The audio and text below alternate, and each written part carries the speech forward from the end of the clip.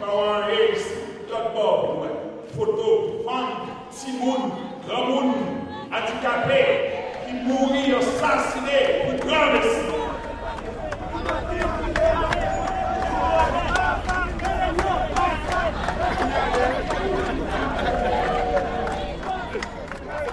Haiti shares an island in the Caribbean called Hispaniola with the Dominican Republic.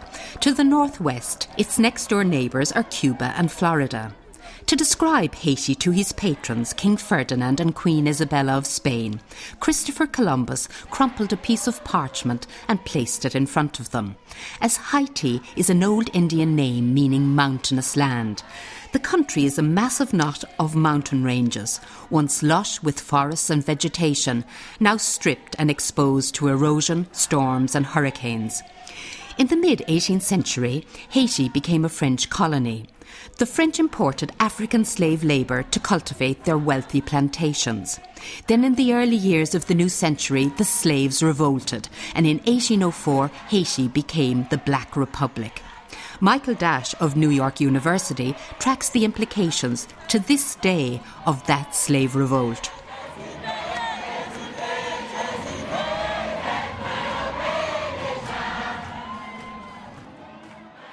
Yes, Haiti's isolation goes back to the very beginning when in a world where there was still slavery and there was enormous racism associated with it. Haiti's survival was a huge threat to all other colonial societies. So whether it was the US, whether it was France, whether it was England, etc., Haiti was very much considered to be a barbaric pariah state, and you have subsequently a huge amount of sort of imaginative energy which is put into turning Haiti into this barbaric state. And to this day, you ask anyone about Haiti, if they don't know where Haiti is, they say Tahiti, they will start talking about AIDS, they will start talking about black magic and cannibalism, and it goes on and on like that. Now, all of that is entirely made up because there's very little with any one of those particular accusations to substantiate it. And when you think about it, Haiti has to purchase recognition from the French. They have to pay the very planters from whom they very deservedly demanded freedom. So it is really a cruel irony. And they never fully repay this debt until sometime in the 1940s. So this debt remains a huge source of instability in the country.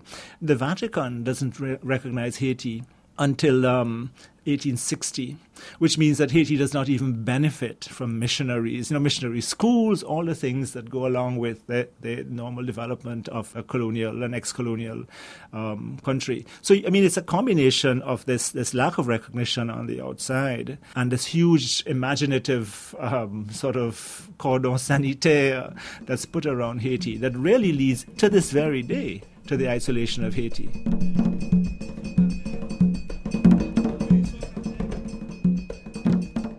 For almost 3 decades, Haiti was governed by the dictatorship of the Duvalier family, known to the world as Papa Doc and Baby Doc. Their rule corresponded with the height of the Cold War. Papa Doc, Francois Duvalier, who had his private police force, the Ton Ton Macoutes, was as paranoid as most Western leaders about the growth of communism. Jean-Marie Donny, or as he was known, Jean Mapou, a young idealistic teacher, believed that illiteracy was at the root of the poor's problems. With others, he began a movement to make Creole, used by the masses, rather than French, spoken by the elite, the official language of Haiti. One Sunday, following a Creole radio broadcast, Jean Mapou came face to face with the Ton Ton Macoutes. The program started at 8 o'clock. I made the conclusion and I said, okay, ladies and gentlemen, I thank you very much, and it was our program today. And I feel someone behind me, and I turn my head, and there is a guy standing there with a gun in my neck. He said, okay, you finished now?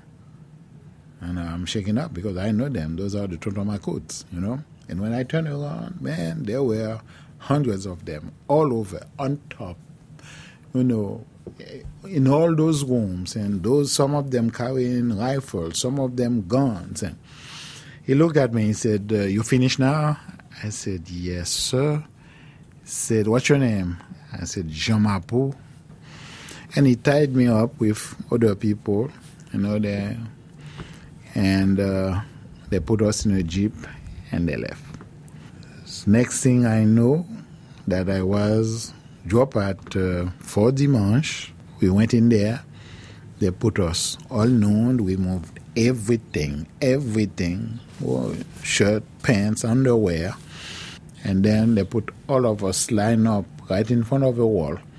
And they were yelling and screaming. They are calling us communists. They are calling us, you are a bunch of bombs. You are creating problems for the country, for the government. You're on the radio every Sunday, blasting the air, inciting people to revolt against the government. You're going to say it. That's the end of you now. Man, they were making all kind of threat. And so they put us in that cell. When I got in there, I couldn't believe it. It's a little square, how's that, 10 by 10, and with light, 100 watts bulb, and there is a little bucket in the middle, and I saw those guys, skinny, looking bad, dirty, and sick, all kind of disease on their, all kind of skin disease. And I look at them, I say, guys, how long you here? 1 year. How long you here? 6 months. And you, 3 months. I said, they never treat you? They never give you any medicine? Nothing? No. I said, do we take a bath? You look terrible. I said, well, once in a while, when they remember, and they give you 2 minutes to get the water, clean up, and get out. I said, what about that bucket here? Well, that's how, that's where we do it. We pee there, we do everything here. And I said, do you get any visitors, any lawyer, any judge? He said, are you crazy, man? When you're here, that's it, that's your cell, you understand? The minute you're here, you're dead. And you check in, you don't check out. I started crying. I started thinking about my mother, my father, my sister, all my friends. But I was confident. The reason I was confident because I feel that in my heart I didn't do anything wrong. I feel that, I was not conspiring against the government, even though the Duvalier regime was bad. But I never talk about politics. We never talk about politics, only culture, only education. Maybe they just put us in a depot, like in a storage, and put us aside because maybe the movement was getting too much attention. And because of the communism, capitalism struggle going on in Haiti at that time, they said, hey, maybe that's it. These guys, they are going too far. But I said to myself, after they do an investigation, if they call me, I will tell them. And maybe they will understand and they will let me go. 1 month, 2 months, people started dying. There was a young guy, he had a bunch of stuff coming out of his skin. And one morning he couldn't breathe and he died right there in the cell, man. And I started thinking. Then came that guy I told you that couldn't pee. And they drag him out, and I heard they were digging in the back, and I asked the guy, what's happening? I said, no, that's it. They are going to bury him like that because they're not going to take him to the hospital. It's too late now. He's a dead body even though he's still alive. But in all that, I kept my cool. And maybe that's what saved my life. I kept my cool. I kept on saying, God, you got to do something because I didn't do anything. On August 13, at noon, they opened the cell. We heard some steps in the hallway outside. And when you hear those steps, two things: either they come to get someone, nobody knows what they are going to do, or to get someone to kill. They open the door. And here we go, we got a lieutenant and a Ton Ton Macoutes. He looks at everybody. And then he raised his head and he said, "Who is Jean-Marie Wheeler Denis?" I said, "Me, ma'am." He said, "Are you sure?" I said, "Yes, ma'am." And my heart stopped pumping. Pip, pip, pip, pip, pip, pip. He said, "Come with me." I said, "Yes, sir." And I followed him. They closed the door. And he told the Ton Ton Macoutes, "Take this guy, go to the water there, and let him wash his face and clean himself." Then he left. He left me with the Ton Ton Macoutes. He gave me a piece of soap, and I went to the water. And as usual, when you go to that water, they give you 2 minutes. So I'm washing up. He said, "Take your time. You're free, man. You're one of the luckiest ones in history." Someone, somehow, called the lieutenant and said to release you. I said, "Who is that? Who called the lieutenant?" He said, "Maybe the president, because the president has the final word. He's the only one who can call and release you here, nobody else." He said, "Take your time, don't rush." I took a good bath for the first time. Haiti, I want to welcome y'all to the West Indian Day Parade. This is my caravana, the PJs, remixing Creole. Let's go! Writer Edwige Dantica moved from Haiti to America during Jean-Claude Duvalier Baby Doc's regime. I was born in Haiti in 1969, and my family moved to the United States when I was 4. First my father, then my mother. They lived in Brooklyn for many years, and I wasn't able to join them until I was 12 in 1981 when I moved to the United States. And 1981 was a very interesting crossroads for Haitians in New York, where I moved at the time, because it was a time when you had the first really large wave of people coming by boat to the United States, particularly to Miami. And you had on a very national scale images of bloated Haitian bodies washing up on the beach. And I think it was for a lot of Americans the first time that they saw that there was something very pressing to fear and to flee in Haiti at the time, which was the Jean-Claude Duvalier was president at the time, and it was the Duvaliers had been in power, both his father and himself, for at that point for about 20 years, and it was the beginning of the end of the dictatorship and a lot of pressure on particularly poor Haitians economically and politically. So a great number of them were coming to Miami and dying at sea.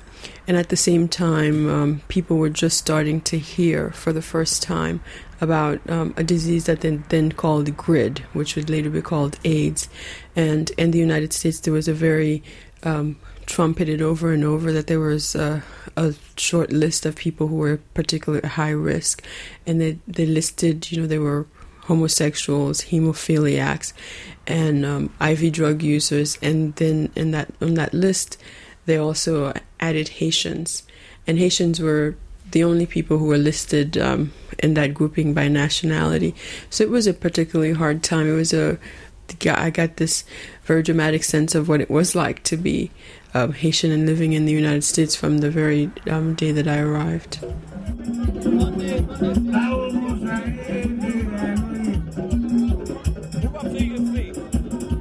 Just as Jean Macoutes had sought to empower the people through literacy, Jean-Dominique and his wife, Michelle Montaz, began a Creole language radio station, Radio Haiti.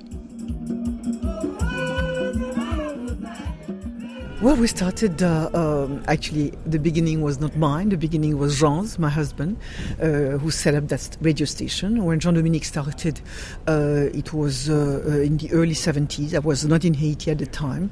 He started then with a radio station that was a commercial radio station. And so it was, he picked it up and bought it from the owner then. It was a radio station that was mostly entertainment and mostly French-speaking. And what Jean did was to make out of it a radio station that was geared towards Haitian culture, Creole, Vodou, things that then radio stations didn't talk about. The media didn't talk about, because we have always had that form of double identity. The media was always reflecting the elite that was essentially French-speaking and that was essentially Catholic, while the majority of the country has always been Creole-speaking and has always been practicing Vodou. And when I came back to Haiti myself, 2 years later, he asked me if I would head the newsroom, because what he wanted to do was, for the first time, to have the voices of the majority of the people of Haiti to be heard. And this was something quite new for Haiti, and I think it created a revolution. We were the only radio station doing it at the time, and certainly the only commercial radio station involved with this type of endeavor. And Radio Haiti started broadcasting peasants talking about the price of coffee, or broadcasting things that concerned garbage in the streets and that concerned things that were people's lives. Well, at the time, everything was controversial. In the 1970s, when you talked about garbage in the street, you were talking politics. You were actually going against the group in power, which was the Duvaliers, and at the time, anything was considered against the government. And I think Radio Haiti became the symbol of the resistance of Haitians. So on November 28, 1980, it's a date that we have never forgotten, the government sent the political police to Radio Haiti, and they completely, that one day, crushed the whole, what they call the opposition, which was in fact all the independent press, all the civil society groups defending human rights, all the groups that were involved with free thinking and free speech. And we were the only media actually crushed and destroyed. In fact, all our studios were completely destroyed. There was nothing left. And everyone present at Radio Haiti on November 28 was arrested. And the station was closed. That's how I spent a few days in jail, and quite a few people at Radio Haiti spent some of them up to a year in jail after that. 5 or 6 years, 6 days later, I was expelled to the US. Jean came and joined me.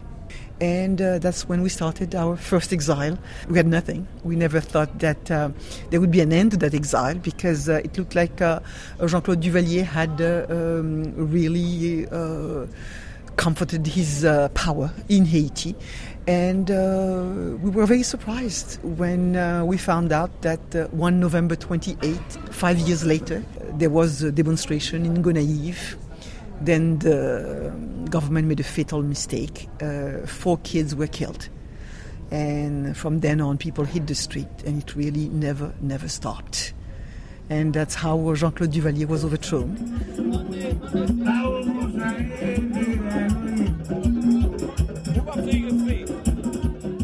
Jean and I came back to Haiti shortly after that. And Jean was just welcomed as a hero. And there were, 60,000 people at the airport who actually welcomed us and practically carried our car physically lifting it from the airport to the old studios of Radio Haiti, which were totally destroyed. There was nothing left. And we gathered enough money, $60,000, and we rebuilt Radio Haiti.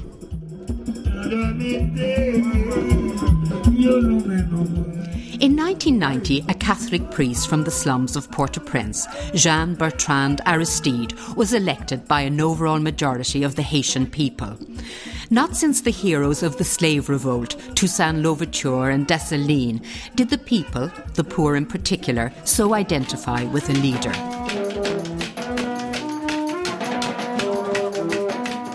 one of the slogans used by Aristide when he first was elected in 1990.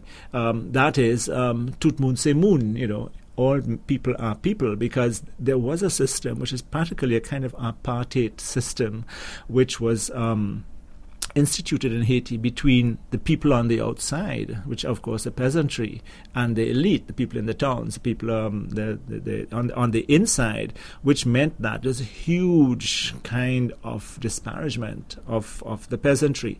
And as a result, you have your twin cultures in Haiti. You have a peasant culture which has developed essentially in isolation from the towns. It's produced wonderful things. It's produced paintings, it's produced religion, it's produced a language, it's all kinds of, but it's produced this out of a kind of apartheid system, a kind of separation between state and nation. Now, the terrible story in Haiti, of course, is tied to the exploitation and the dislocation of the Haitian peasantry. I think there must be in Haiti a sort of a fear of the poor because there's so many of them. I mean, there's deep in the Haitian psyche, or the Haitian sort of elite psyche or urban psyche, there's this idea that if ever this mass, and of course it may go back to history as well, because there was a time when the mass did rise up and change things forever, that one day you could be swept away in this sea of over 8 million people. It's a huge population. But what you have after 1986 is the accumulation of the poor, with less and less control over what goes on among the urban poor. And the person who, and to this day does, I think, who was the sort of voice of the urban poor was Aristide, when it's Jean-Bertrand Aristide. And he was known as the prophet, essentially because he was the one who, in a totally, I have to say, irrational way, defended the poor and sort of stood up for them. And of course, there's that spectacular incident where General Nafi sends the sort of goons out to get Aristide at St. John Bosco at his church, and they enter the church during an actual service, and the people all surround Aristide and protect him while they're being hacked at by these people. And eventually the church is burnt, and Aristide is turned into myth at that point. And almost nothing that he has done subsequently to undo that myth can really shake somewhere in people's head that this man did it, because it is a rarity to have someone do this, and to take such a heroic and courageous stand on their behalf, because they're really considered to be pariahs.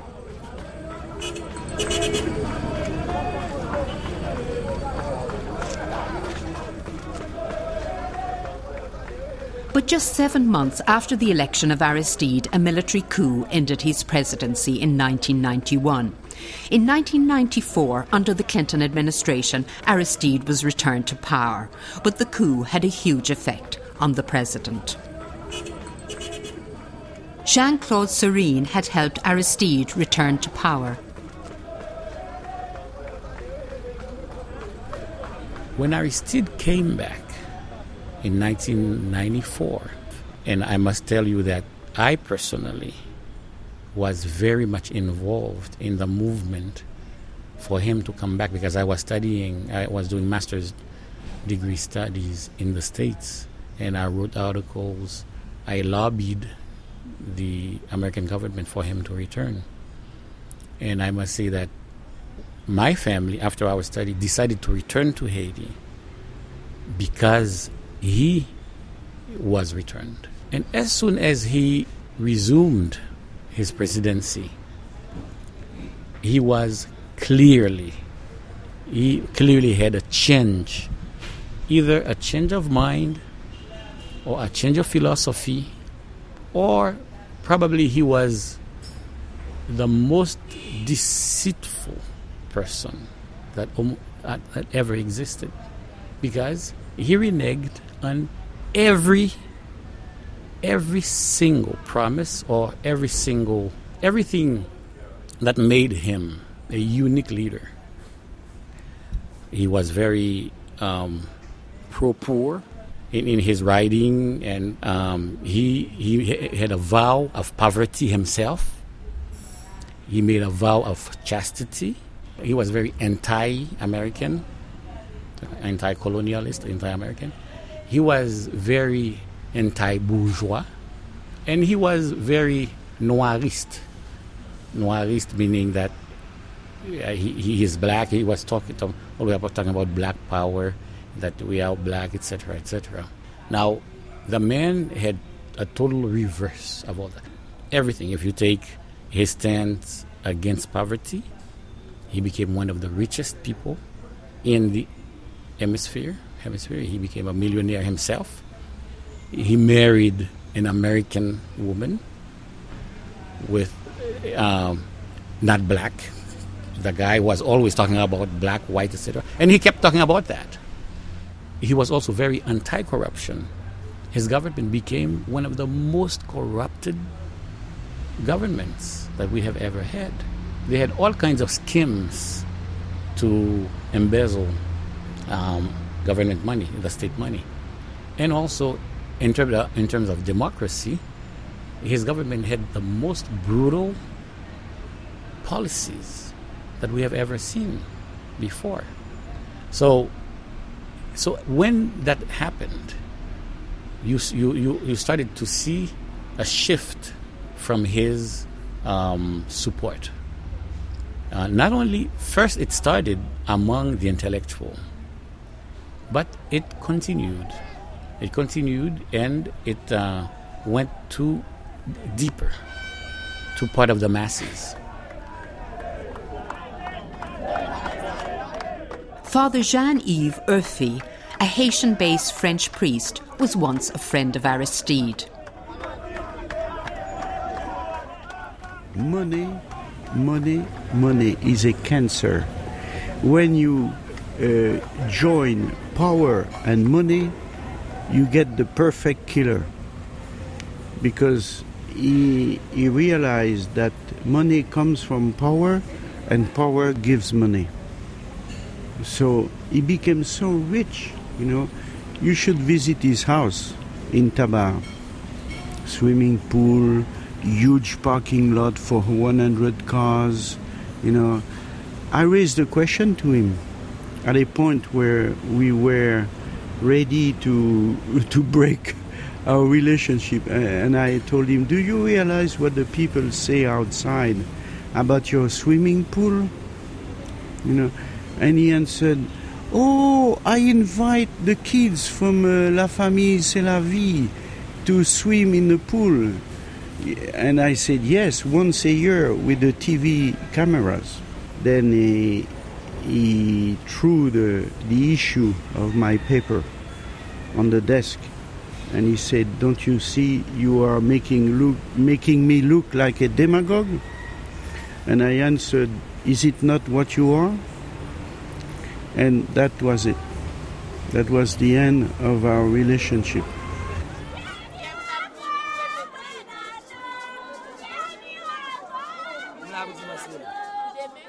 In Haiti, a president is not allowed to be elected for consecutive terms. So in 1995, Aristide gave way to President Préval, but was again elected with a huge majority in 2000. Now Aristide was relying more and more on his own private army of Shamir, gangs from the slums that he armed and paid. In that same year, tragedy came to Radio Haiti and Michel Montaz.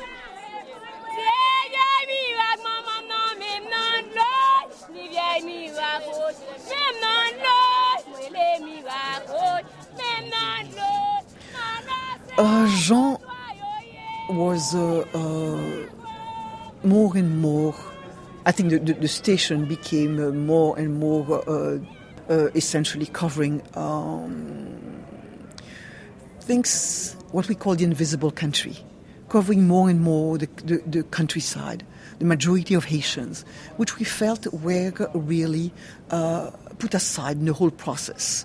Jean was fighting a lot for the fact that that majority should participate in elections. That majority should have a word in choosing their own representative locally, choosing judges, choosing, and being able to have a say in their own affairs.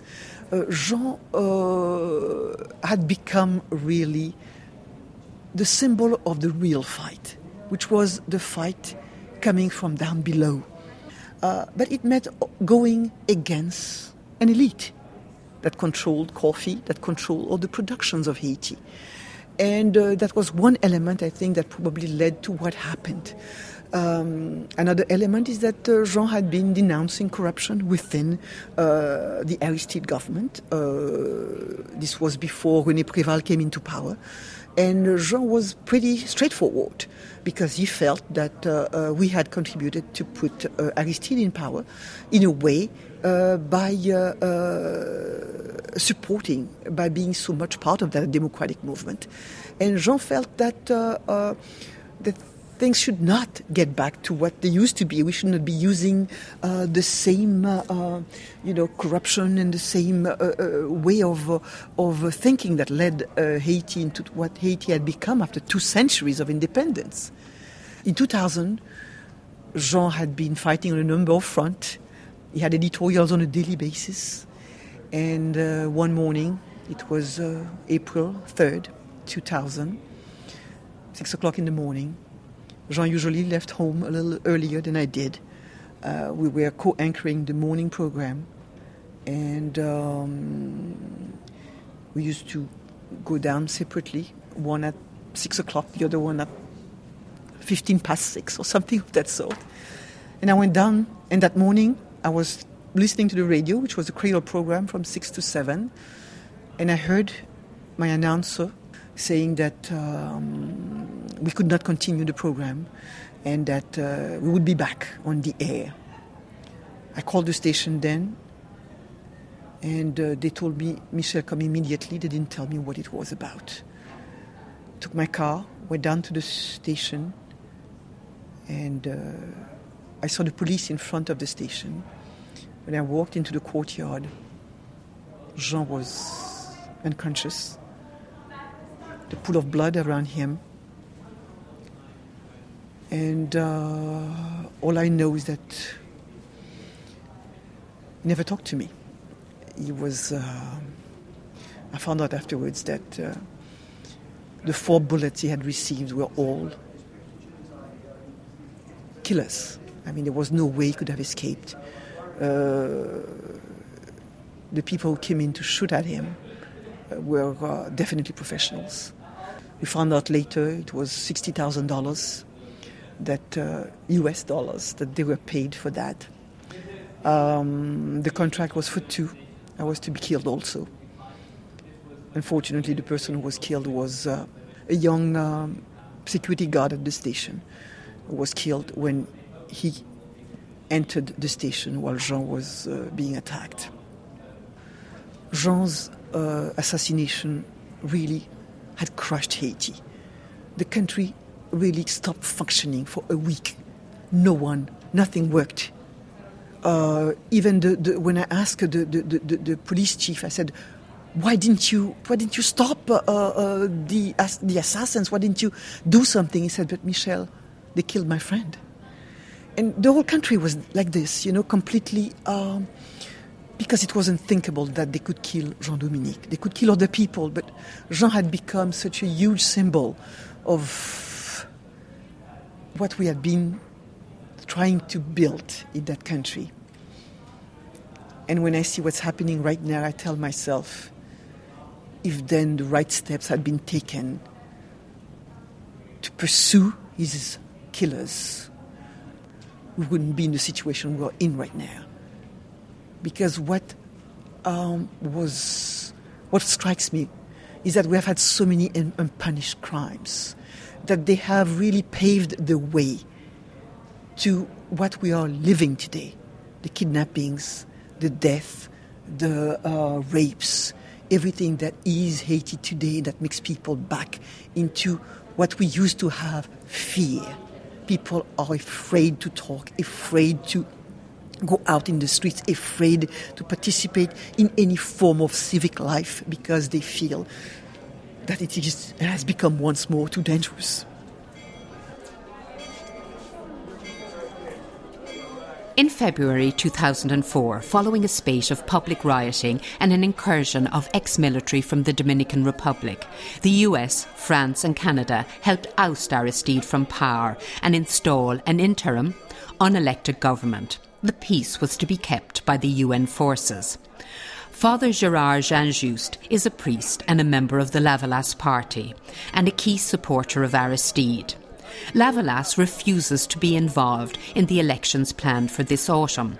Father Jean-Just's church is in St. Clair's, situated in one of the many poor areas in Port-au-Prince.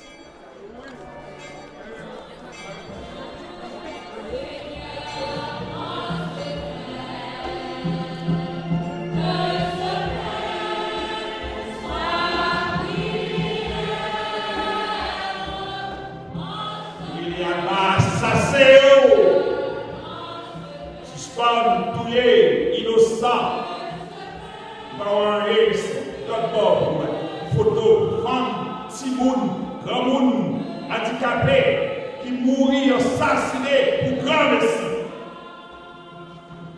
Habillé comme haïtien, c'est Dieu. Habillé comme haïtien, c'est Dieu. Habillé comme haïtien, c'est Dieu. In 2004, February 29, we had the kidnapping of a legal president, democratic president, Jean-Bertrand Aristide, and democracy has been stabbed but not dead. There is an elite group, so-called elite group, that use the students at a certain time, paying them, offering them visa, and then to the embassies, particularly France, Canada, and US. And they managed to lie a lot about Aristide. And then with a silent insurgent crossing from Dominican Republic and with the backup of the US, Canada, and France, they managed to give a kidnapping to President Aristide. And then since that time, the country is ungovernable. Traditionally, the rich, and they had the army, and they had some racist American, because we have good American and some racist one, and usually the Republican back up the so-called elite against the Haitian people, because they give the big businesses, the U.S. businesses, great advantages on the back of the poor. And then that's the reason why they don't like Aristide, and they try to set a de facto government, an illegal government upon us. I belong to the Lavalas party, and we believe in election, but if the conditions are not met, we're not going to think of going to election. As you see, all the other parties, they're coming together, they cannot even register for months. They cannot register 500,000 people. And if we decide to go to election, we'll register 4 million people immediately. So that shows the force where it is.